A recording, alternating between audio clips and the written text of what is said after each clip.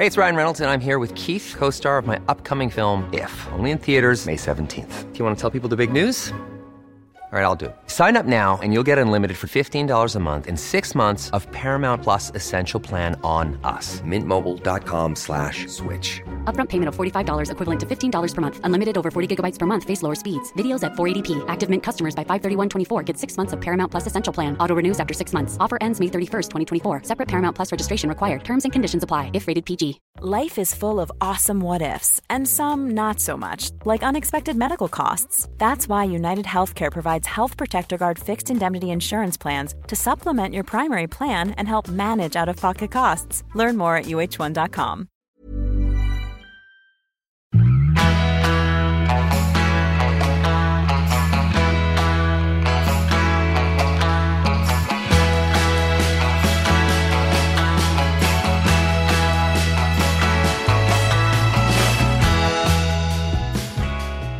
Det är fredag, det är dags för ett nytt avsnitt av Träningspodden och det är den sista fredagen i april. Sen måste vi officiellt uttala att våren är här.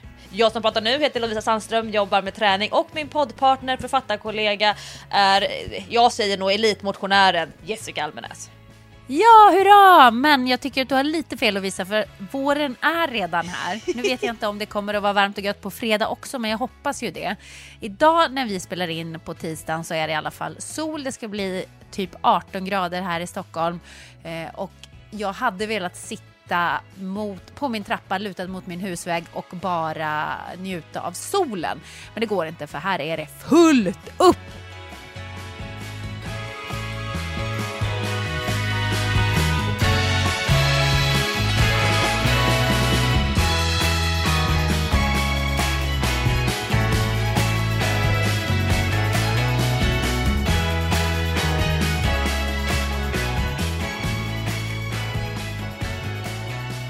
Det kändes ju lite märkligt nu under påsken, för både du och jag hade ju sommarfeeling på påsken och samtidigt så såg jag massa människor som var uppe i fjällen och åkte skidor.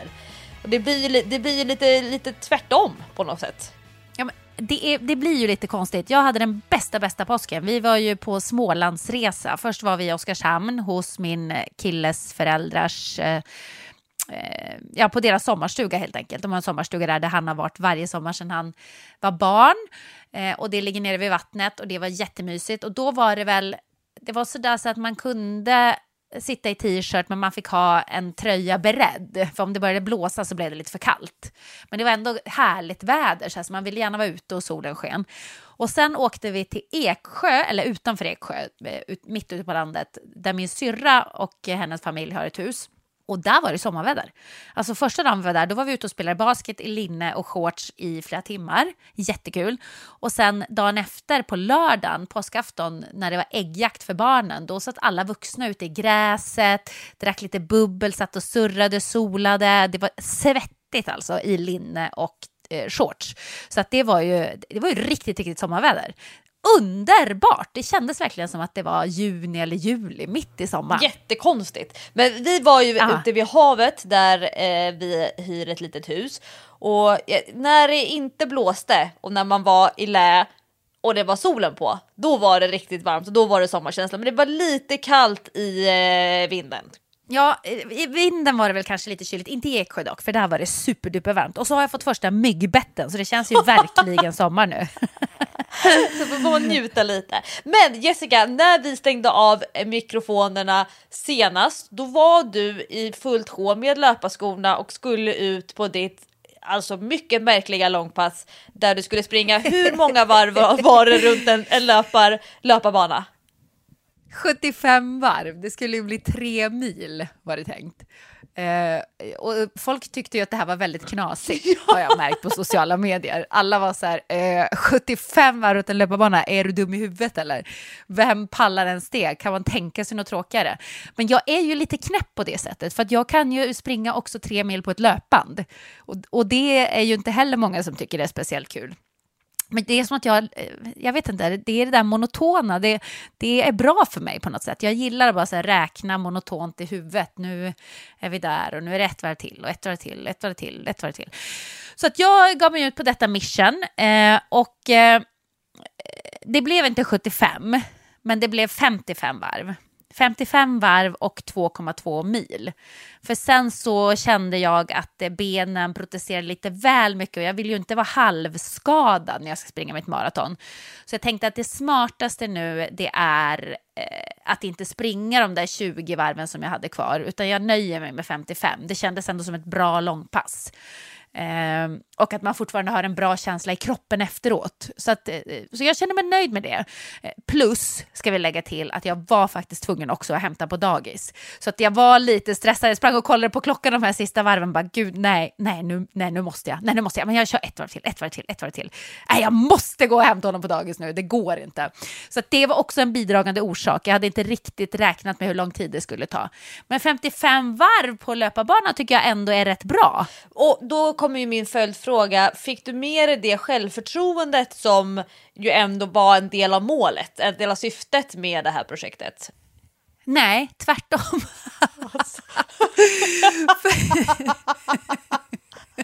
Precis tvärtom. Här låtsas vi ingenting. Nej, jag pallar inte att låtsas. Jag är ärlig, det vet ni som lyssnar på Träningspodden. Jag kom hem, det första jag sa till Patrik var så här: jag kommer aldrig att klara det. Jag kommer aldrig att klara det här loppet. Och han bara, vadå då? Nej men alltså jag får ju ont i benen efter 1 mil. Hur ska jag palla? Alltså det var ju nästan, jag hade så ont i benen efter 2,2 att jag kände bara så här, alltså börjar det göra så här ont efter 2,2, man har halva loppet kvar, det kommer inte att gå. Det kommer inte att gå.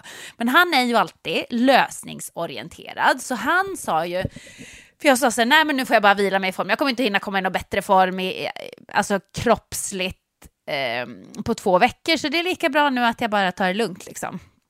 För att det är inte flåset som är problemet. Flåset, alltså jag kan springa i ett ganska långsamt tempo hur länge som helst flåsmässigt. Jag har inga problem med lungorna, alltså jag blir inte andfådd, jag blir inte trött så, utan jag får ont i mina ben här och var, från fötter upp till lår, eller upp till höft och rumpa egentligen, så hela vägen upp i benen. Men då sa han till mig så här, det där är helt fel. Jaha, sa jag.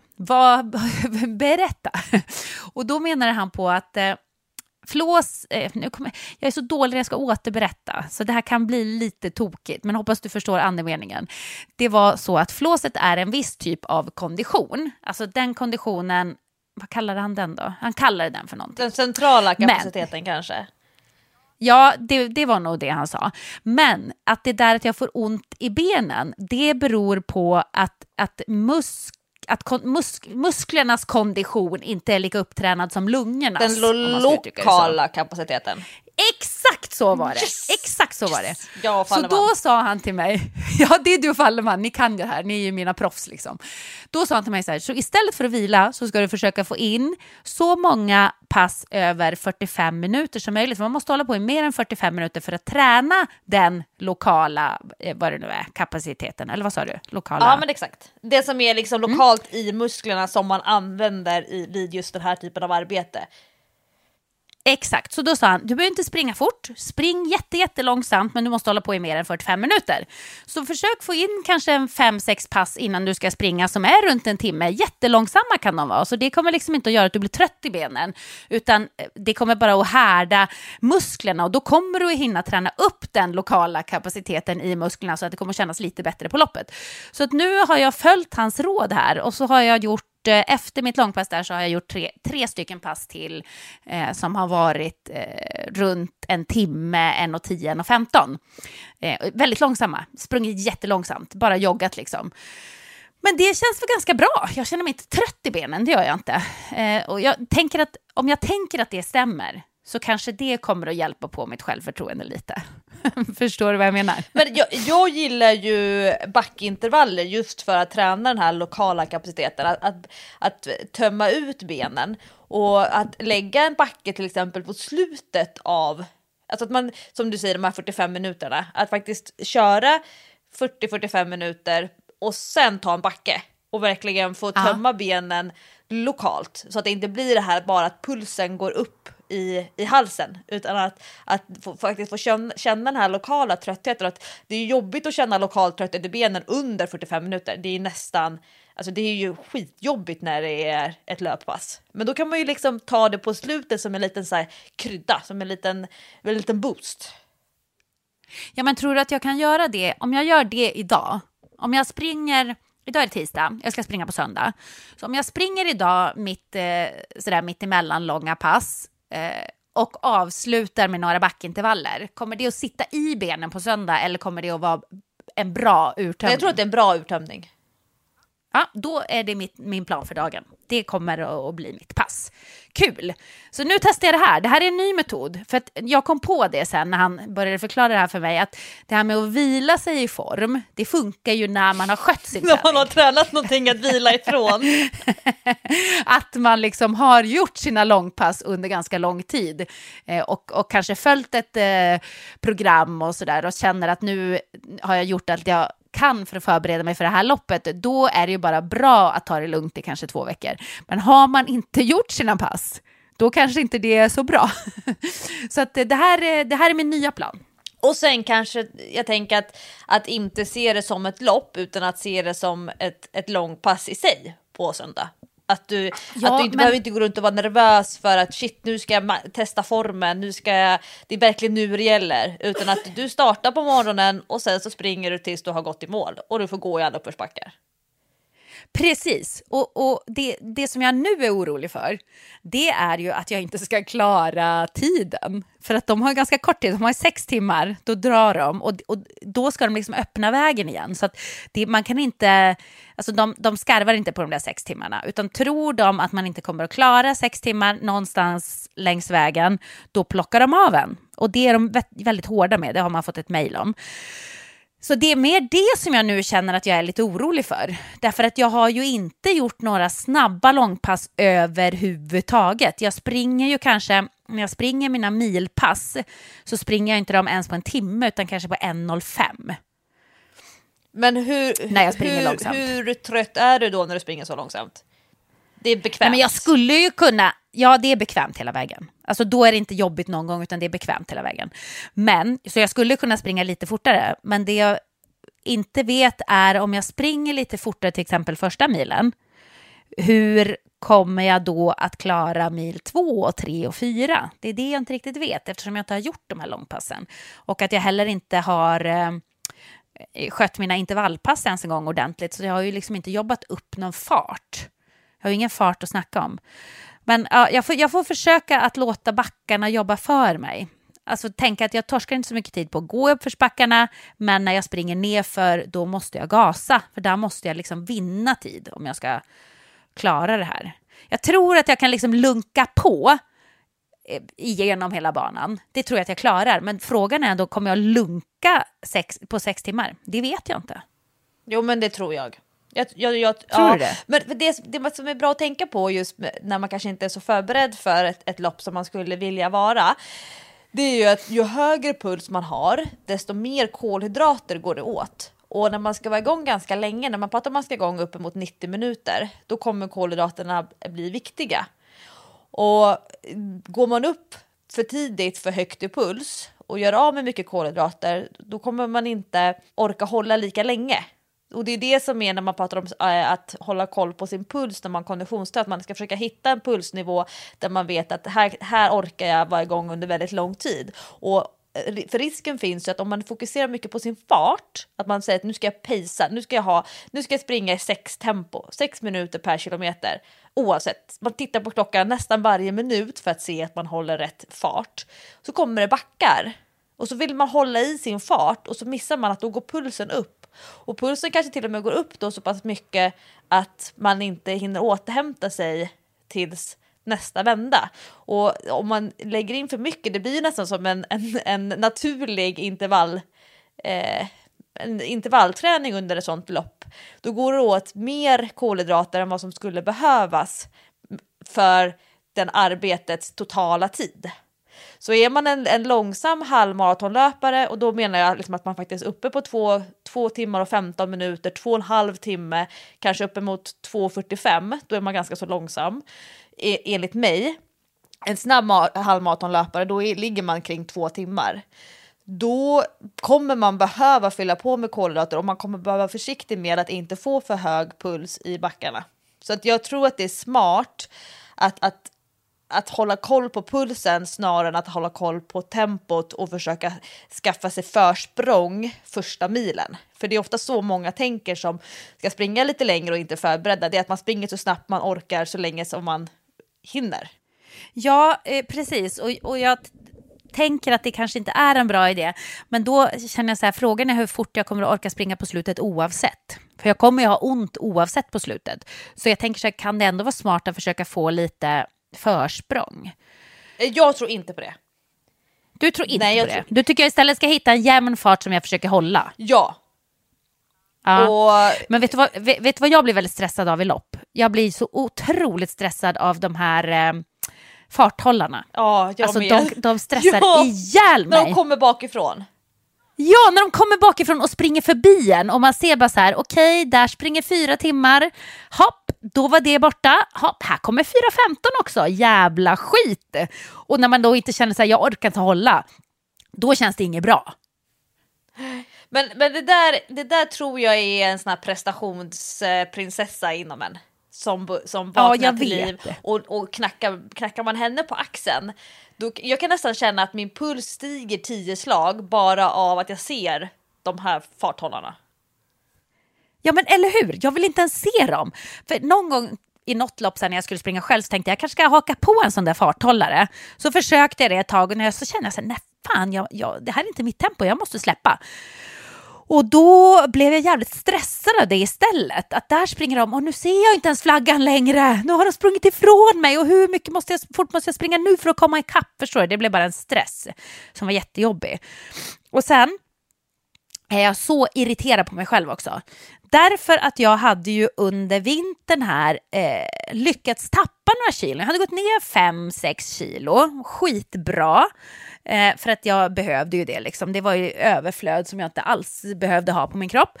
Ja, nu innan jag ska springa loppet, nej men då har jag lyckats gå upp igen. För det har varit påsk och det har varit ditten och datten och jag har slarvat med maten och så. Så att nu så har jag kanske 3 kilo extra att släppa runt på. Det känns ju också jävligt onödigt. Alltså 3 kilo på 4 mil.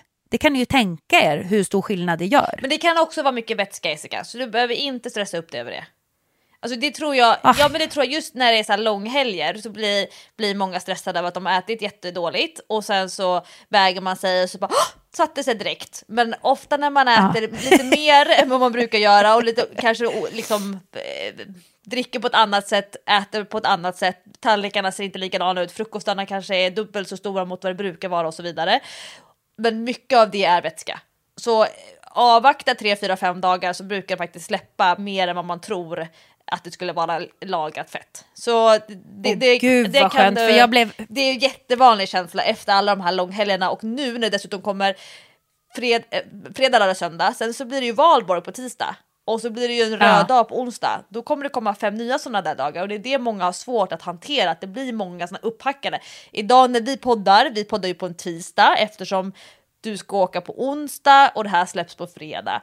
Bara det här att det blir en kort vecka eftersom annan dagen var en röd dag. Det är många som känner stress över att det blir för mycket lullilull och fluff och det är lite festligt och det är fika och man har gäster och så vidare. Men mycket av det som kommer är vätska och du behöver inte vara orolig över det.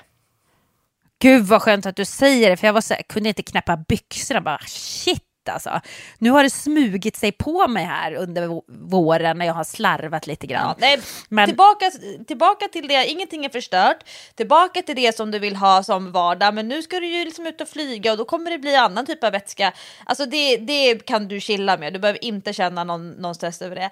Men Jessica, hur tänker du kring packning nu inför ditt lopp? Har du bestämt vilka skor du ska springa med till exempel? Kommer du ha vätskebälter? Kommer du bara springa med lite sån här spybält eller flipbält? Alltså keps, linne eller t-shirt, löparkjol eller shorts eller tights? Hur ligger du till med, vad har du för lopp-outfit på G?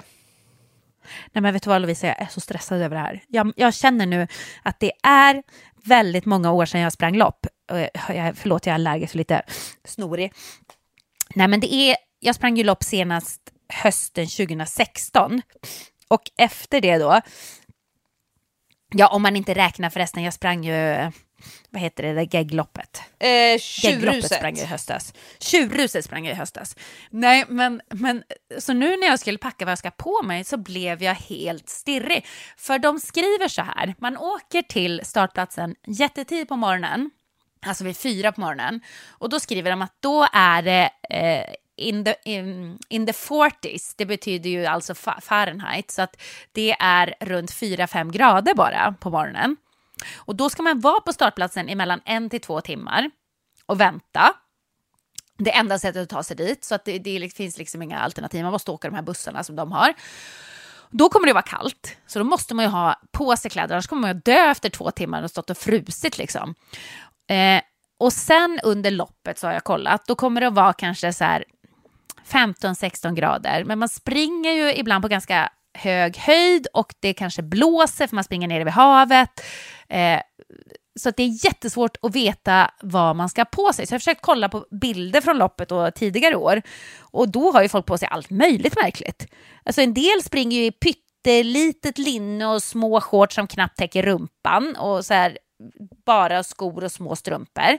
Andra springer i långärmad jacka, långärmade byxor, mössa.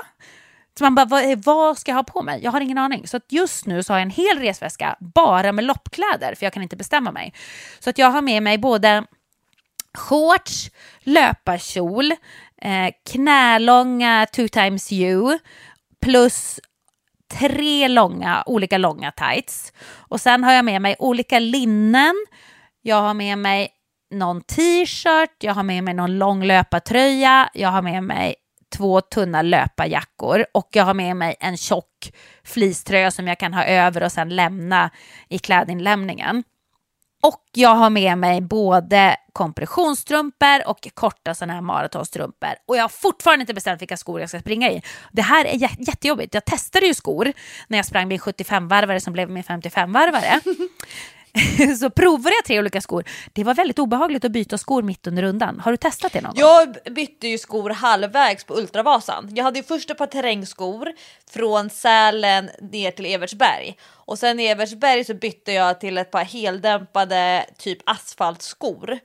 Och för mig var det som att dels att jag kom så här 7 centimeter högre upp kändes det, och så kändes det som att jag hamnade på moln. Som en sån här känguru, doing. För terrängskor är ju ofta lite stummare, plus att det var på ett annat underlag. Men det var nästan som att det kändes som medicin för underbenen och låren att byta skor. Du tyckte det kändes bra, för jag kände bara att aj vad ont det gör i fötterna, för de här är dämpade på ett annat sätt, och då fick jag plötsligt ont i trampdynen och sen fick jag ont i hälen och så fick jag ont i hälsenan och det var bara väldigt obehagligt. Så det slutade med att jag bytte tillbaka till de skorna jag hade först. Men de skorna de är väldigt dämpade och ganska tunga. Men de är sköna för fötter och ben, för att man får mycket stöd och det är mycket liksom under skon, man säger, mycket sula både fram och bak. Men jag tror att de är för tunga att springa 4,2 mil i. Jag tror det kommer vara jobbigt på slutet, man knappt kommer orka lyfta fötterna. Men sen prövade jag också mina lite lättare skor och där kände jag att här är för lite dämpning under trampdynan. För att jag fick ont fram i trampdynan. Så att nu är jag verkligen så här i valet och kvalet. Vad ska jag ta för skor? Sen har jag några skor som är lite mitt emellan, men de har jag inte testat att springa långt i. Så jag vågar nog inte chansa på att jag ska ta något par av dem. Och jag har mina favoritskor som är inte så tunga som mina tyngsta, men de är lite mer dämpade och lite mer sula sådär. Än mina lätta skor. Men ungarna har ju kladdat i någon jäkla lera i de skorna. Alltså, och när de skulle pranka dig?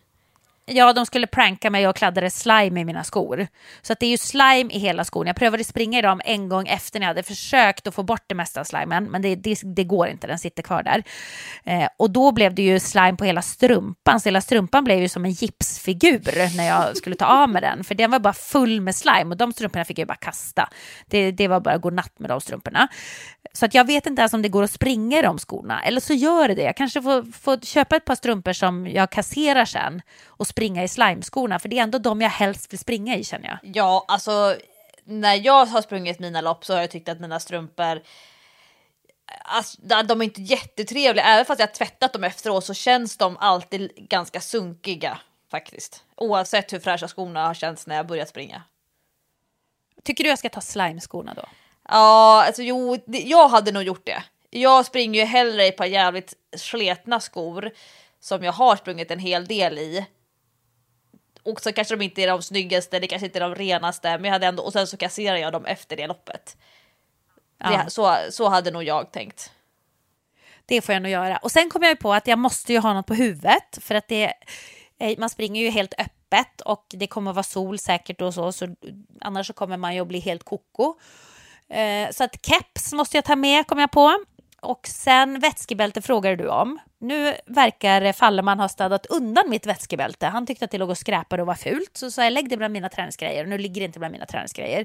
Så att nu har jag lite panik. Men jag behöver ett vätskebälte. Och också i det här loppet så är vätskekontrollerna lite längre ifrån varandra än vanliga maraton. De är ungefär var 50 kilometer. Och det är ju inte så ofta. Så att vätskebälte kan faktiskt vara ganska viktigt att ha. Så det kommer jag att ha. Nu har jag inte tränat med det, men jag har ju sprungit många lopp med vätskebälte, så jag tänker att jag borde klara det utan problem. Ja, men det tror jag. Men det är så svårt. Jag har också glömt vad är det jag brukar ha med mig i mitt bälte. För jag brukar ha med mig en massa grejer. Och det har jag glömt nu. Men så hittade jag en liten påse med gamla saker som jag hade glömt att kasta. Så man säger så här, de torkade aprikoserna var inte superfräscha längre. Men... Då såg jag i alla fall vad det var jag brukade ha med. Jag brukade ju ha torkade aprikoser, brukar ha tuggummin. Brukar skönt när man är sådär sportdryckig i munnen och får ta lite tuggummi. Eller hur? Det är skönt, och det är ju också lite så här, då behöver man kanske inte ha helt osötare tuggummin, utan då kan man ha lite sötare så man har något sött att tugga på. Så. Dextrosol brukar jag ha. Jag brukar ha Treo och Alvedon. Och det här loppet så tror jag faktiskt att jag också ska ha med mig någon slags, om jag kan hitta någon liten tub med Voltaren-salva eller något sånt, som jag kan dra på under loppet. Tror du att du kommer ha ro i kroppen att hålla på och fixa med sånt? Hoppas det, för att jag tror att det kommer göra så jävla ont. Så jag tror att det kommer att vara ganska skönt om jag pallar att stanna till och kleta på lite. Så jag tror jag ska försöka få med mig det. Sen rekommenderar de ju att man inte ska ha hörlurar, för att det är ganska trångt. Man får bara springa på en sida av vägen. Så det kommer vara ganska trångt och det kommer att vara en del trafik på vissa ställen och sådär. Men jag vet inte hur springer man 4,2 mil utan hörlurar? Har du sprungit maraton utan att ha något i öronen någon gång? Ja, som en challenge. Som en challenge, ja. Ja, det måste varit jobbigt, eller hur? Ja, alltså när jag sprang mina 90 kilometer på Ultravasan, då hade jag ju inga hörlurar. Och jag hade verkligen behövt det efter 45. Och när jag skulle springa 45 till. Fy fan. För mina egna tankar blev så högljudda när jag inte hade någonting att lyssna på utifrån. Så att det var som att mina tankar, det var nästan som att någon annan sprang bredvid mig och pratade med mig. Så mycket plats tog mina tankar. Och det är ju inte alltid de här tankarna är så positiva när man springer lopp. Jag får ofta kämpa med att hålla borta tankar som handlar om att jag är trött. Och när jag hör hur trött jag låter, när jag hör min andehämtning till exempel, då kan jag känna mig trött trots att jag egentligen känner mig ganska fräsch. Och så ska jag höra så här, gud vad jag flåsar. Jag är ju ganska trött. Vad trött jag är. Alltså det ligger liksom och loopar. Så att jag är lite kluven ju till att springa utan hörlurar. Men jag tycker också det är intressant, eftersom jag gillar ju att lära känna mig själv under press och under stress. Och då får man ju liksom släppa fram de där tankarna. Men jag fattar ju. Men kan du inte ha såna här hörlurar som jag har, som man sätter på skallbenet? Man trär runt öronen och så sätter man dem framför öronen. Så hörselgångarna är fria, så då hör man allting som sägs runt omkring en och man hör trafik, men man får ändå in musik. Kom ihåg, jag pratar om de här som är som hörselapparater. De cyklar jag ju med i Stockholms innerstad, och det känns ju alltid, det känns ju tryggt, för jag hör ju när det kommer cykla bakom, jag hör ju allt, plus att jag har musiken. Så kanske det ska vara ett alternativ. Ja, kanske jag ska köpa det på Expon, på Marathon Expon. För där lär de ju ha allt möjligt. Det är väldigt kul att gå på Marathon Expo faktiskt. Det är ju när man ska hämta ut sin nummerlapp och sådär. Och sitt chip. Och gå och titta på alla saker. Ja, för då har de ju massa saker, massa kläder och skor och utrustning och ditt och datt. Och jag gillar ju sånt där. Så jag tycker det är jättekul att gå runt där. Och brukar ju shoppa på mig både det ena och det andra. Men hur tänker du kring så här lopptröjor? Köper du kläder, alltså de här brandade tävlingskläderna, och sparar du de här målgångstishorna som man ofta får, finisher-tröjorna? Självklart. Jag sparar det. Jag är ju ett stort fan av souvenirer. Jag vill ju gärna ha minnen från precis allt jag har gjort. Så att jag har ju finisher-tröjor från alla lopp jag har sprungit. Och brukar också köpa några extra så här träningströja eller träningslinne med trycket på från det maratonloppet. Så att, men jag brukar inte springa i de tröjorna. Det tycker jag blir lite tråkigt. För då springer man ju i samma tröja som kanske 1000 andra gör. Och det är ju inte så roligt. Det är ju som på Tjejmilen när någon så här, mamma säger till barnen bara, och jag kommer ha svarta tights och rosa tröja. Och så ni ska se mig när jag står och hejar. Barnen står och tittar. Och det enda de ser, det är massa kvinnor med svarta tights och rosa tröja. Ja, men det är ju jättesvårt. Och man vet ju det också. När man har någon som står och tittar på en under loppet, det är ju svårt nog att hitta en ändå. Alltså man behöver bara kolla bort en sekund, så har man ju missat när man letar efter sprang förbi. För att det är ju svårt att hålla fokus hela tiden när man inte vet exakt när folk kommer. Det som är lite tråkigt med det här loppet som jag ska springa nu, det är att det kommer inte vara någon publik längs vägen. Därför att det finns inget sätt att ta sig till loppsträckan. Utan man kan bara stå vid mål egentligen. För inga bilar får heller köra upp till startområdet, så att där kommer det bara vara de som ska springa. Längs vägen då, dit kommer man inte helt enkelt, för vi springer ju på Highway 1 och den är avstängd för trafik och för cyklister och för allting. Så att det kommer vara lite tomt. Det är nog första loppet jag springer där det inte är någon publik. Det kommer vara lite speciellt.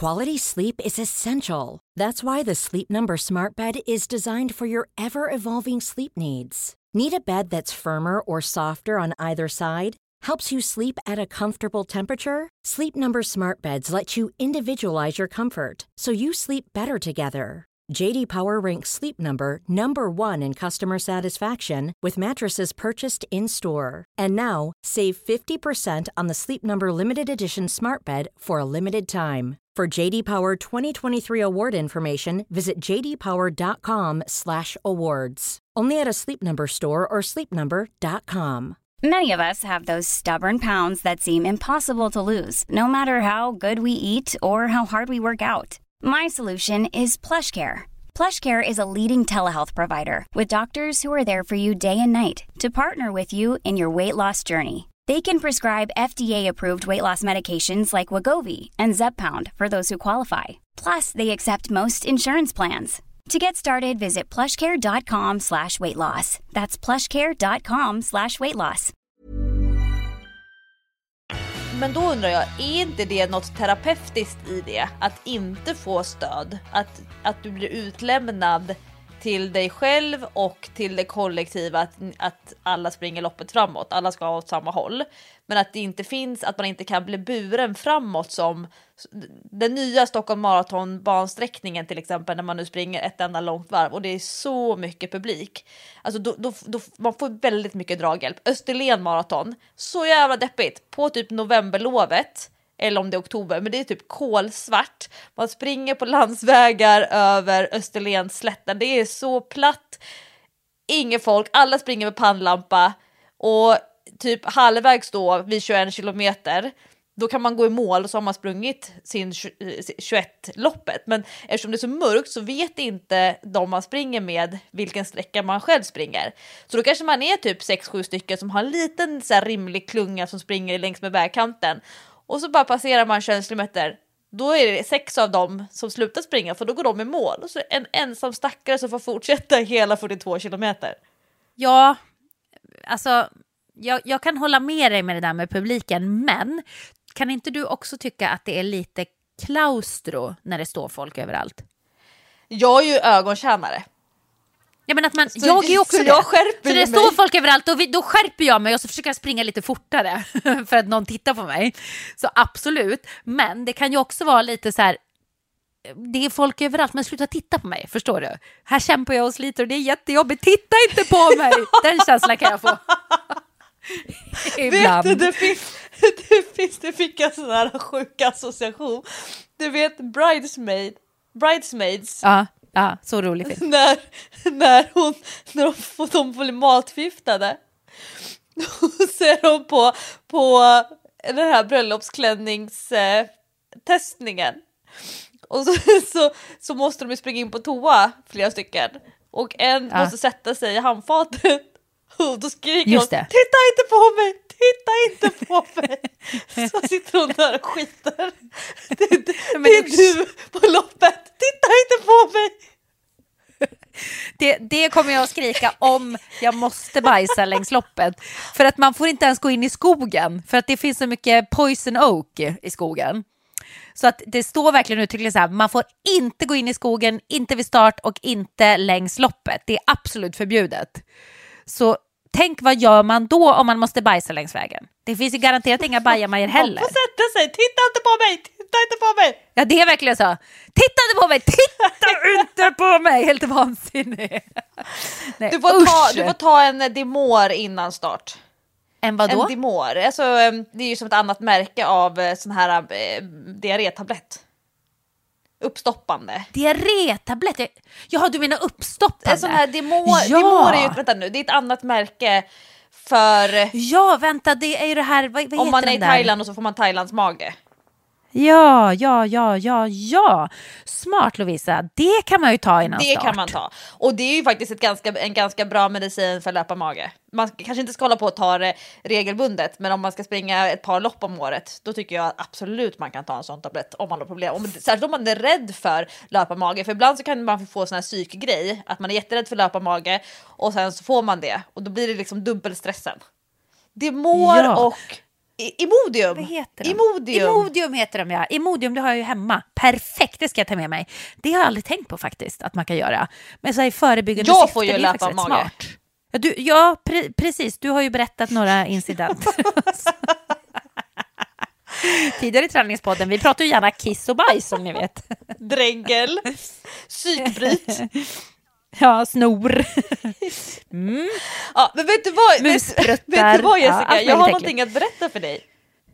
Ja, shoot! Jag ska absolut inte som en stalker säga att jag lever mitt liv genom dig, men jag får väldigt mycket inspiration genom dig.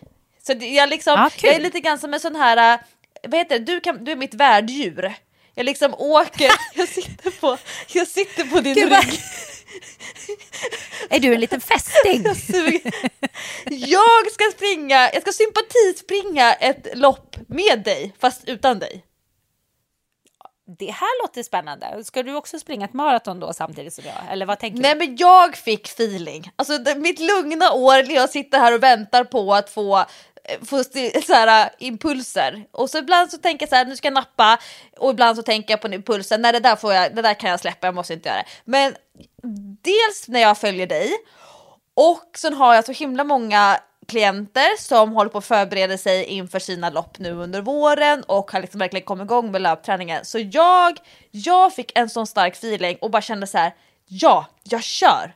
Så på lördag, så det blir egentligen dagen innan, men sen ligger ju du 6 timmar efter. Ja, det blir lite mer än ett dygn emellan oss. Men du kan ändå tänka att jag liksom banar väg, jag krattar för dig. Så då har jag bestämt mig. Det passar väldigt bra i min löpträning. Jag har kommit igång med mina långpass. Jag har börjat få upp en riktigt bra fart på mina intervaller. Så då ska jag göra den här klassiska. Först ska jag springa 5,5 kilometer. Det är hemifrån mig till Sjöhistoriska på Djurgården. Eller vid Djurgården. Sen så ska jag springa Tjejmilen 21K. 2 varv runt Djurgården. Då är jag uppe på 26 kilometer. Och sen så ska jag, hoppas jag, att Hans ska möta upp mig. Och sen så ska jag springa 5 kilometer hem. Så jag ska springa 31 kilometer på lördag, varav 21 är i tävlingsfart på Tjejmilen 21K. Och jag är så taggad. Det ska bli så himla roligt.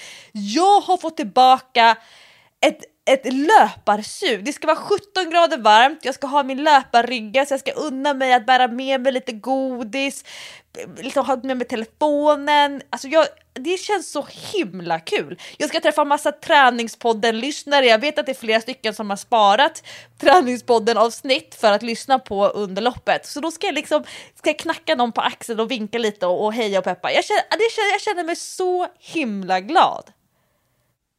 Men gud vad kul! Roligt ju, och vilket hopp det inger också att du har fått tillbaka ditt löpsug. Ja, men det här är som att skaffa barn. Man glömde bort hur jobbigt det var första året. Men springer du alltså med rygga? Ja, men jag ska göra det. Jag tänker att den här gången så kommer jag springa. Jag kommer nog springa med till och med en t-shirt. Så jag får ner lite ärm över axlarna och ner i armhålan. Och sen så tänker jag springa med en tight löparrygga. Så jag kommer nog ta med mig egen vätska. Eftersom det är lite känsligt det här med att springa innan. Så då vill jag inte hålla på att springa med en flaska i handen och hålla på med vätskebält. Utan då tar jag hellre en tight rygga. Och kanske till och med då att jag tar min vätskeblåsa. En sån här camelback påse i min löparrygga. Den har liksom som ett specialfack för det. Och jag tänker nog ta med mig telefon. Jag kommer ta med mig kanske en extra tröja, solglasögon, keps. Jag kommer tänka mig som att jag ska ut på ett rejält långpass. Och behöver inte optimera i att jag ska springa mitt allra bästa. Jag ska försöka lägga mig på 5:45 tempo. Ungefär halvmaraton under 2 timmar. Det kommer vara det jobbiga i mitten. Och sen så den här 5:an innan och 5:an efter, det kommer vara precis som jag gjorde på Stockholm Marathon. Det är liksom lufsa, lunka, bara för liksom känna på benen. Men jag tänker att det är ett riktigt långpass. Men det är tävling på mitten. Så det är ett väldigt bra sätt. Det här är ett tips för övrigt. Det är ett bra sätt att få upp volymen i löpningen. Det är ett bra sätt att få känna lite grann på tävlingsfart, men att inte hela långpasset behöver gå i tävlingsfart. För att jag springa 32 kilometer kanske blir av dörr till dörr i tävlingstempo. Det sliter ju jättemycket på kroppen. Men nu kan jag liksom dela upp det. Och sen så tänker jag att det är också ett jättekul sätt att dela det med någonting. Att dela med några. Att faktiskt vara en del av loppcommunity utan att jag behöver formtoppa till loppet. För det brukar jag annars vilja göra. Alltså förbereda mig ordentligt, vila sista veckan, träna lite mindre med mycket feeling och sådär. Men nu känner jag mer så här, det blir ett rejält långpass med tävlingstempo, block på mitten. Så det ska bli jag känner mig så himla glad. Och det är till och med nog så att jag längtar till på lördag. Oj! Åh gud, tänk om man kunde säga det. Det hade varit underbart. Och säga att jag längtar tills jag ska springa mitt maraton. Nej, jag gör inte det. Nej, men vad kul att visa. Fast det är ju så typiskt dig att du kan ju inte nöja dig då med så här, nu ska jag springa en halvmara, då ska du springa lite extra också, bara för att. Hans suckar åt mig. Alltså, Ja, men det är så roligt med dig. Du ska alltid ha dina speciella utmaningar. Det är så här, det räcker inte. Springa en halvmara när man inte egentligen är tränad för det och inte har kört så mycket löpning på sistone och så. Det är ju en utmaning i sig, men det räcker inte för dig. Du måste alltid krydda till det. Ja, men jag vet inte. Det har nog blivit en liten grej i mig att jag tycker om den här twisten. Det går jag igång på. Men sen så... Eftersom jag tycker att jag är väldigt så öppen mot alla, att jag är väldigt offentlig med min träning, det är ju du också. Du kanske är ännu mer naken. Men jag delar ju med mig hela tiden så mycket om min träning och siffror och känslor och när jag deppar ihop och när jag får... Alltså och det blir ju på något sätt också en balansgång då till att vara inspirerande, till att motivera andra, att visa hur mycket vilja räcker, att med motivation kommer man långt, att man kan lära sig nya saker mitt i livet. Jag har ju någon form av för tidig 40-årskris. Så att när jag lägger på en sån där 5 innan och en 5 efter, så blir det för mig också lite mer intimt. Att det blir mer jag. Och inte bara att jag ska ställa mig på startlinjen och springa det snabbaste jag kan i 21 kilometer. För det i sig motiverar mig inte just nu. Utan det motiverar mig att jag packar ordning mina grejer hemma, tar på mig solglasögonen, drar ner kepsen och sen så sticker jag ut på trottoaren och börjar mitt projekt. Det blir liksom, ja, men det känns intimt för mig. Och det har blivit allt mer viktigt för mig ju mer publikoffentlig jag blir som träningsprofil, eller vad man nu ska kalla det för. Ja, jag fattar. Men det är ändå kul. Jag tycker att det är gött att du stöttar mig. Ja, men exakt. Och sen kan jag ju berätta för dig efteråt hur det kändes och hur det gick, och så kan jag skrämma upp dig, eller så kan jag säga så här: det var inte så farligt att springa 30 och du ska bara springa 12 till. Ja, men jag känner också så här. Ja, du säger du ska springa lite 5:45 tempo. Jag skulle inte klara att springa ett långt lopp i 5:45 tempo i min dagsform, min dagslöpform. Så det blir också så här deppig över. Där kommer du har inte sprungit på skit länge. Jag ska springa 5:45 tempo en halvmara. Då får jag ju panik. Fast jag tror, ännu mer. Men Jessica, vet du? Jag tror faktiskt att du skulle klara det. Alltså jag tror, men du har... Jag ska absolut inte lägga krav på dig som du själv inte har på dig själv. Men du kan mer än vad du tror. Du har högre kapacitet än vad du tänker att du har. Ja, det känns inte så i mina ben. Nej, men det är bara en känsla. Det är ju det som är utmaningen. Att hålla isär vad man kan och hur det känns. Ja, kanske. Nej, det kan ligga något i det. Men ja... Jag tror jag gör mig själv en tjänst att jag sätter väldigt lågt ställda krav. Du vet, kommer du ihåg när jag skulle springa maraton 2016? Då var jag ju så himla orolig att jag skulle komma sist. Var det i Tyskland? Det? Ja, alltså det var ju min stora noja.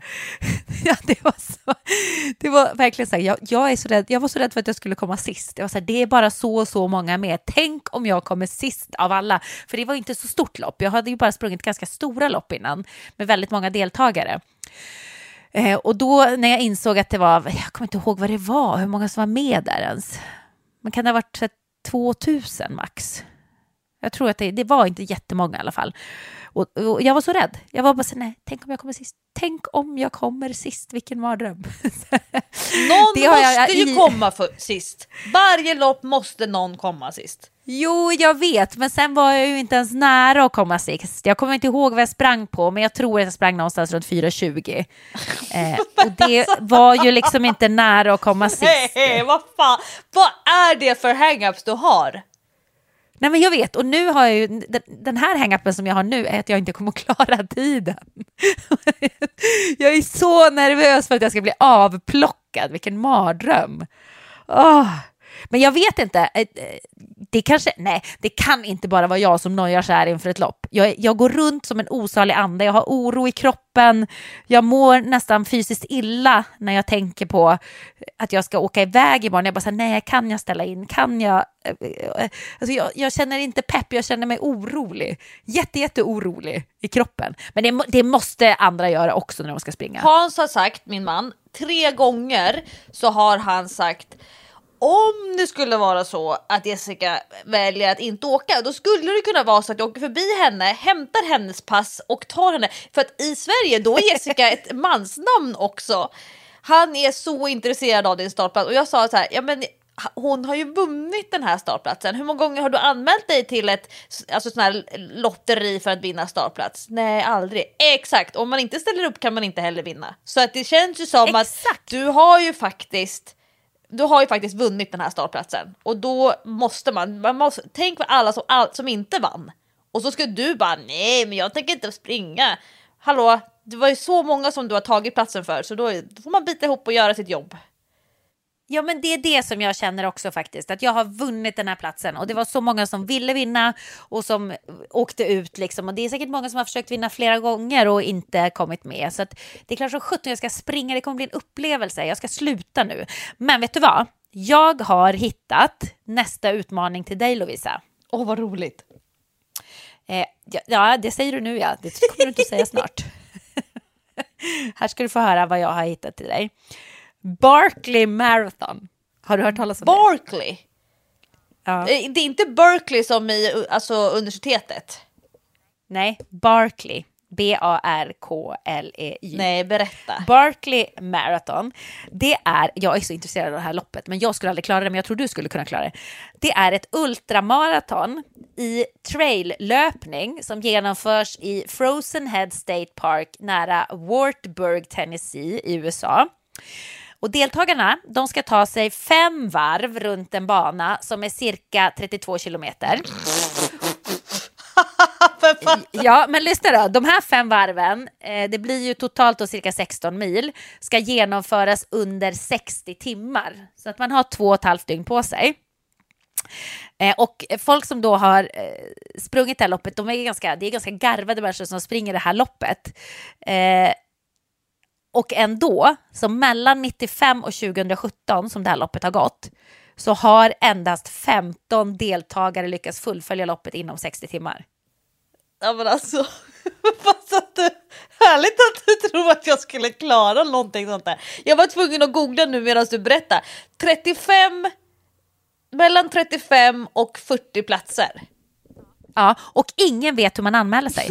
Man måste prata med någon som har varit med tidigare för att få reda på hur man ska anmäla sig. För att anmälan består i att man ska skriva ett mejl till dem varför man borde få en plats i loppet. Men mejladressen står ingenstans, utan du måste få tag på den genom någon som har varit med. Och man måste skicka det här mejlet på en speciell dag för att vara med i den här dragningen. Det känns som någon Harry Potter, som hur man blir antagen till Hogwarts. Hogwarts kommer kontakta dig, du kan inte kontakta Hogwarts. Ja, men det är så. Och det här är också så sjukt. Här ska du få höra vad det kostar att vara med. Det kostar $1,60. Alltså $1,60. Det är ju ingenting. Men 16 kronor. Ja, för de som springer första gången så är också avgiften en registreringsskylt från sin home state eller från sitt hemmaland. Så alltså din bilregistreringsskylt ska du i sånt fall ha med dig. För de som har klarat av Barkley Marathon någon gång så måste man betala ett pack of regular Camel filter cigarettes.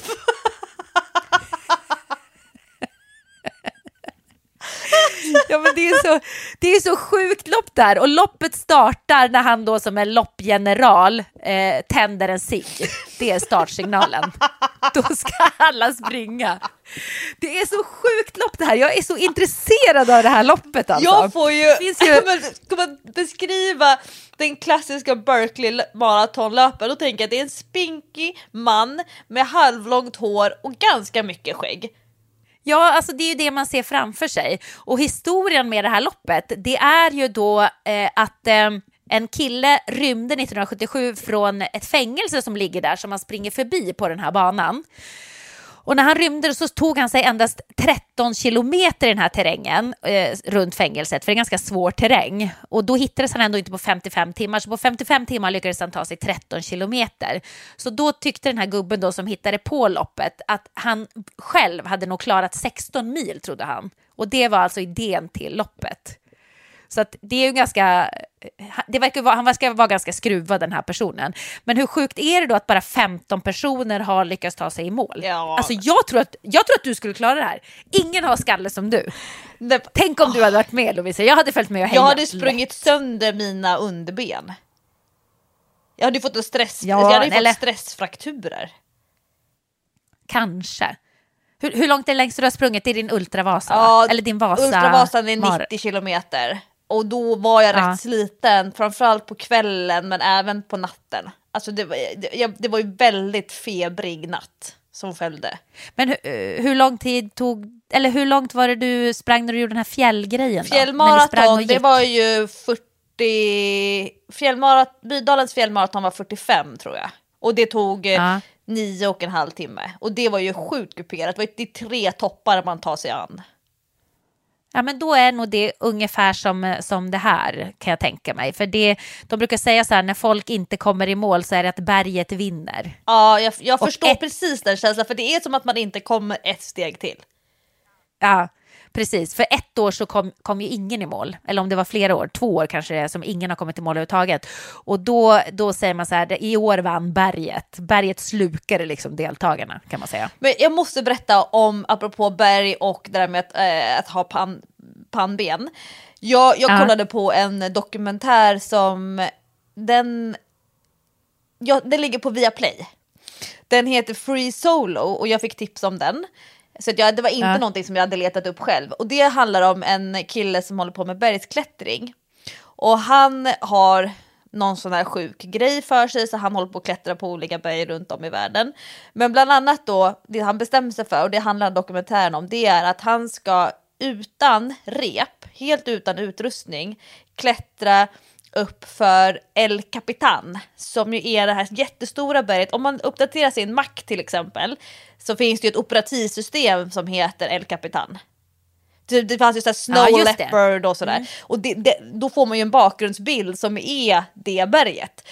Och när vi i somras då... Var ligger det här berget? Jo, men det här ligger i Yosemite, eller Yosemite som svenska säger. Så man bilar ju då som turist, så kommer man antingen från San Francisco och åker då ut in i nationalparken, eller så kommer man från Las Vegas, åker igenom öken, och så kommer man från andra hållet till Yosemite eller Yosemite som svenskarna säger. Och det är då ingen i världen som har klarat att klättra den här bergsväggen. Den är liksom helt platt. Och den här snubben... Ingen har klarat det någonsin? Nej, exakt. Den är liksom... Och de har ju satt såna här krokar så att man kan klättra med rep. Och det börjar till exempel med att han ramlar ner från 9 meter. Oj. Och det var typ hans tjej som hade missat i hennes säkring av honom. Och då vill han göra slut med henne för att hon hade sett till att han typ stukade, bröt foten eller något sånt där. Nej, men han är i alla fall helt sjuk i huvudet, och han håller på med det här projektet i flera år, att han ska klara av att klättra upp för det här berget. Så han blir liksom besatt av tanken på att helt solo då tidigt på morgonen starta innan solen gått upp, och sen så ska han klättra hela berget upp på toppen. Men då dels då bor han ju såklart i en van, så han har ju liksom ingen fast bostad. Han säger att han tjänar, han åker runt och föreläser för typ ungdomar. Han tjänar motsvarande typ vad en tandläkare tjänar, säger han när de frågar vad han lever på. Så då antar jag att det är så här sponsorer som han har fått in. Och när hans pappa dog när han var typ sena tonåren, då fick han lite pengar på en livförsäkring, då hoppade han av skolan och sen så åkte han iväg för att satsa på sin klättring. Alltså lite sjuk i huvudet. Men då gjorde han en röntgen. En sån här när man åker in i ett rör och så röntgar de hjärnan på honom. Och det de vill veta, det är ifall det är någonting i hans hjärna som särskiljer sig från vanliga människors hjärnor. Och då får han se en massa bilder samtidigt som de då mäter hjärnaktiviteten. Och då på de här bilderna så är det så här massa läskiga grejer. Det är typ något så här knivar och det är mördare och det är såna här som ska framkalla obehagskänslor hos normala människor. Men då ser de att det som vanliga människor reagerar på med ett så här stresspåslag, med lite oro eller lite lätt ångest. Hans hjärna det händer liksom inte, det stimuleras inte av de här läskiga bilderna. Och att han på något sätt är immun mot rädsla. Ja, det är ju väldigt udda. Och när han då ska bestämma sig för att han ska klättra upp för det här berget. Nu ska jag inte spoila den, för den var sjukt läskig. Ja. Man ska se den om man tycker sånt där. Jag var tvungen att hålla för handen på skärmen på iPaden flera gånger för att jag inte ville titta. Då säger han hej då till sin sambo. Och typ hon säger hej då, de säger hej då, framförallt han är ju helt så här stoneface, men hon säger hej då som i att nu dör, alltså farväl. Ja, nu kommer vi aldrig mer ses igen. Alltså, nej, men gud vad hemskt. Så hemskt. Och jag bara, vi pratade om bölningar här om dagen när vi poddade. Free solo. Men det är intressant det där, apropå då vilka människor som triggas av en sån där sjuk grej. Att det är typ ingen som går i mål. Berget vinner. Åre Extreme Challenge som jag har kört flera gånger, multisporttävling, då kallar man det för det längsta dygnet. Alltså vad är det för typ av människa som bara ja men det där låter ju faktiskt lite spännande. Det där skulle jag nog vilja testa. Jämfört med alla andra människor. Nej men fy fan, det där skulle jag aldrig göra. Det finns ju någonting i viss typ av människor som triggas och som får ett sug, och till skillnad från att bli avskräckt eller inte ens tänka tanken. Men jag undrar ändå lite grann vad det är som driver honom då. Om han inte har förmåga att känna rädsla, då kan det ju inte heller vara adrenalinkicken han letar efter. Eller är det att han aldrig får en adrenalinkick, så att han verkligen söker den och måste göra det mest extrema? Eller vad tror du? Han tror att om han klarar att klättra upp för El Capitan utan säkring, då kommer han känna tillfredsställelse för första gången i sitt liv. Aha, okej. Han har aldrig känt det, så han måste söka någonting som är värre och värre. Sambon undrar varför inte hon duger, varför inte hon räcker till. Varför är inte jag tillräckligt intressant? Så det är ju väldigt speciell relation som de har. Och jag tänker, nu ska jag inte spoila, men ifall det kanske är så att han klarar det och inte ramlar ner och dör, då undrar jag tomheten som man skulle känna när man kommer upp. Ja, men han är ju en sån som aldrig blir tillfredsställd. Han kommer ju inte bli tillfredsställd av det. Han kommer ju måste söka nästa grej som är ännu sjukare. Jag måste faktiskt berätta apropå vad man känner efter att man har klarat ett mål. Ja, jag såg det idag på Instagram. Min mikrofon är så tung att hålla upp nu. Jag vilar min underarm på magen här i poddsängen. Berätta Lovisa vad du har gjort. Ja, men jag bestämde mig för i somras, eller egentligen redan för ett år sedan, att jag hösten 2018 skulle starta en ny styrkefokusperiod. Och bestämde mig för att nu ska jag gå all in. Jag vill ligga på det som är väldigt mycket för mig, nämligen 4, kanske 5 styrkepass i veckan. Bestämmer mig för att sätta upp prestationsinriktade styrkemål med riktiga siffror. Och när jag startade i september, då tog jag 55 kilo i bänkpress, vilket är ganska mycket för att vara tjej, och särskilt med tanke på att jag är ganska liten. Ja, det är jättebra. Och sen började jag träna som tusan, kör bänkpress 2 gånger i veckan.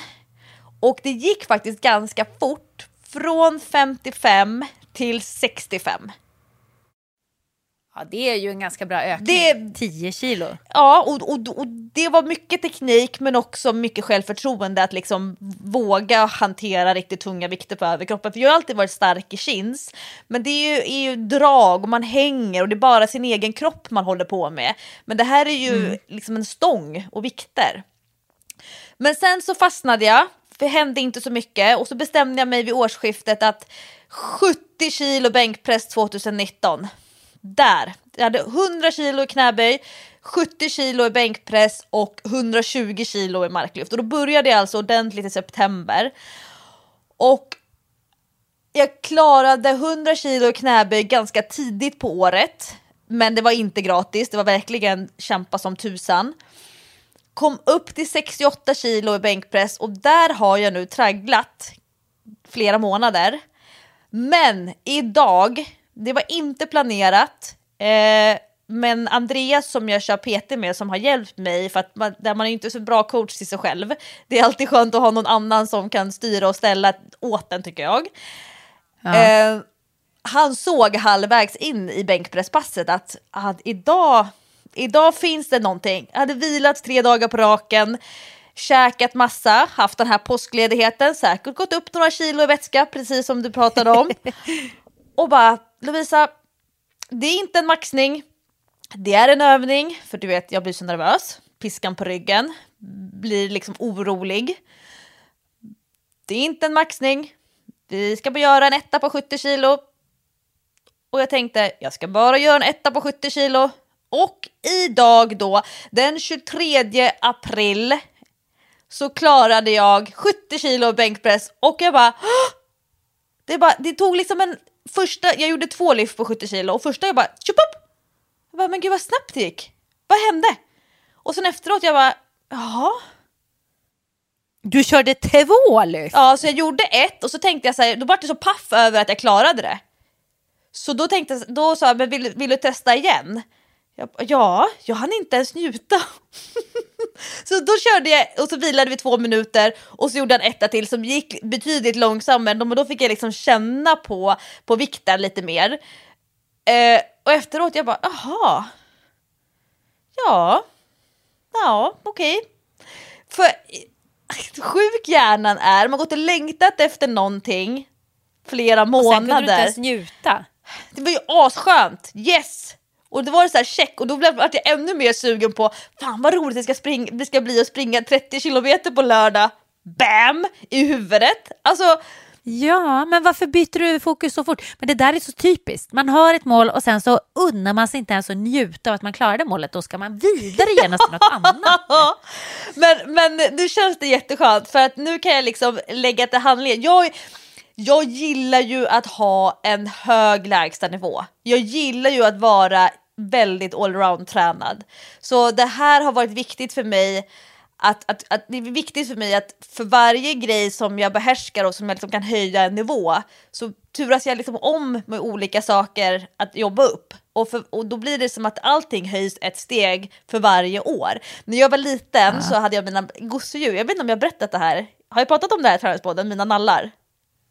Nej, jag tror inte det. Jag såg det som att mina nallar hade en själ. Jag vet att det här kan låta lite... Det är väl kanske någonting jag ska ta med min terapeut då. Ja, men och så gulligt ändå. hade jag ett turas omschema för nallarna, så att ingen nalle skulle känna sig utanför. Så liksom rullade jag på vilken nalle som skulle få sitta på hyllan och vilken nalle som skulle få sova i sängen. Så att alla nallarna skulle få känna sig uppmärksammade. Men det var ju jättegulligt. Så är det med min träning också. Så när jag tar mig an någonting så ska jag ge det lite kärlek. Och sen så får den gå tillbaka på hyllan, så tar jag fram det så inte du ska känna dig utanför. Och så ger det lite kärlek. Så jag tycker det är fint. Ja, men det är också väldigt empatiskt att kunna tänka så även med döda ting. Tycker jag. Det visar ju på att man har en stor empati. På riktigt så tänker jag så fortfarande med Sams gosedjur. Inte så att jag är så här nitisk med, men jag kan vara lite så här, ja men den här apan, du får sitta bredvid den här apan så inte du känner dig ensam. Ja, men det finns någonting, och det är så jag tänker kring träningen också. Att jag ger kärlek till olika delar av min träning. Och för varje del som jag ger kärlek så höjs allting ett steg. Så när jag liksom är inne på 3:e varvet av kärlek, då har allting liksom blomstrat. Jag antar att det är som att man går runt och vattnar sina blommor i lägenheten. Så när man har gått ett helt varv så måste man så här börja om med nästa, för att man tar en liten paus. Men det är ju också sjukt enerverande för min själ att jag inte är nöjd. Alltså att jag hela tiden byter ut och ska vidare. Men å andra sidan, det är väl det som har tagit mig till att ha en hög lägstanivå. Så att jag får väl, på ett sätt rycker jag på axlarna, men på ett sätt är det också det som betyder allra mest. Ja, jag tycker det var grymt bra. Jag tycker du ska applådera dig själv och unna dig en liten belöning av något slag. Ja, tack. Det ska jag göra. Jag ska faktiskt fira på något sätt. Men jag har inte bestämt vad. Det känns lite grann som att jag tog ut mitt utegym ute på terrassen. Ja. Det har varit inpackat i lägenheten. Och det kändes lite grann som att fira i att liksom nu blir det mycket ute. Jag älskar att träna ute. Älskar att träna ute. Jag kan träna mycket, alltså jag kan träna mindre hårt, jag kan träna kortare pass, men jag har ändå högre tillfredsställelse när jag tränar ute. Ja, men jag tycker att det oftare blir av när man tränar ute. För det är så här, ja men jag går en liten stund till utegymmet och så kanske jag bara är där i en halvtimme, men det gör ingenting. För jag gör det oftare än vad jag släpar mig iväg till gymmet och lyfter vikter. Ja, och även om jag då tränar i 1,5 timme så blir ju det i alla fall sämre än att jag är i utegymmet 20-30 minuter varje dag. Mm. Eller hur? Ja. Det är ju superhärligt. Så att om det är någonting jag ska unna mig mer nu så är det att träna ute. Ja, underbart härligt tycker jag. Och 70 kilo är ju grymt bra. Ja, det är alltså helt magiskt. Jag är jätteglad och jag är jättestolt. Men jag har ju också någonting i mig som gör något annat, som vill någonting mer, som vill annat och så vidare. Men Jessica, nu har vi poddat i 1 timme och 8 minuter och jag känner mig lite stressad över att du ska packa, att du ska göra ordning och slutföra innan du åker. Ja, men du vet, packa, jag är så sämst på det. Jag är sämst, usch. Jag packar alltid fel också. Jag använder ju ingenting när jag åker iväg. Så nej, det här känns lite jobbigt nu. Så jag kanske ska ta tag i det, packa. Och när det här poddavsnittet släpps, då är du i USA. Då är du har inte varit på tävlingsexpot än, men du håller ändå på att liksom ställa dig in mentalt på det blir en lång dag on the road. Ja, jag kommer nog gå på expo på fredagen, men jag ligger ju 9 timmar bakom faktiskt, för det är ju på västkusten. Så att när ni hör det här har jag nog inte hunnit till expon ännu. Men ni kommer ju såklart att få höra allt i träningspodden nästa vecka. Och lyssnar man både för mig och för dig. Ja, så lyssnar man på det här avsnittet på fredag när det släpps och så ska man springa tjejbilen 21K och då kan man veta att man kan hålla utkik efter mig och man får jättegärna vinka och man får jättegärna komma och stjäla en kram. Ja, det tycker jag. Och vet du en annan grej som jag precis läste om med mitt lopp? Det är att det är usel mottagning där man ska springa på Highway 1. Så att jag kommer förmodligen inte kunna göra uppdateringar under loppet. Och det känns ju lite jobbigt. Jag har ju kört bil där och det är så här, skicka iväg stories och sånt. När jag körde bil där, då, eller inte, det var inte jag som körde, men då hade jag inte någon uppkoppling på min telefon. Nej, så att det kommer nog inte att bli så mycket under loppet. Ni får helt enkelt vänta till efter loppet med att höra hur det gick för mig. Om jag klarade tiden eller om de drog repet precis framför min näsa. Så pirrigt! Ja, det är pirrigt faktiskt nu. Det är det. Men vi får väl önska er en supertrevlig helg. Hoppas att ni också gör något kul. Kanske också springer lopp tillsammans med Lovisa. Ja, och springer man inte lopp då kan man ju få ett träningspodden-uppdrag. Och det är att man ska köra minst ett pass. Och det kan vara ett kort pass på 15 minuter utomhus. Man får testa det. Är man inte van att träna utomhus, då är det dags att prova just den här helgen. Precis, för nu är den säsongen här. Så ha en skön helg och så hörs vi snart igen. Puss och kram på er. Hej då!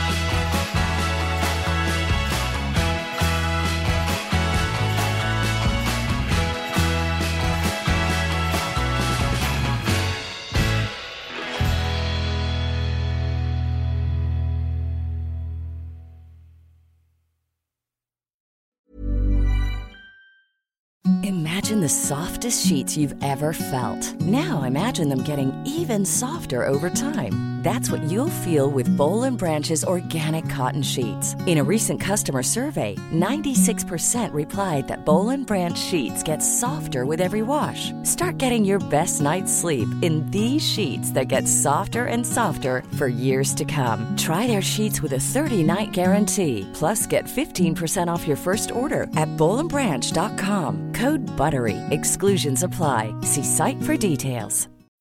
When you need mealtime inspiration, it's worth shopping Kroger, where you'll find over 30,000 mouth-watering choices that excite your inner foodie. And no matter what tasty choice you make, you'll enjoy our everyday low prices, plus extra ways to save, like digital coupons worth over $600 each week. You can also save up to $1 off per gallon at the pump with fuel points. More savings and more inspiring flavors make shopping Kroger worth it every time. Kroger, fresh for everyone. Fuel restrictions apply.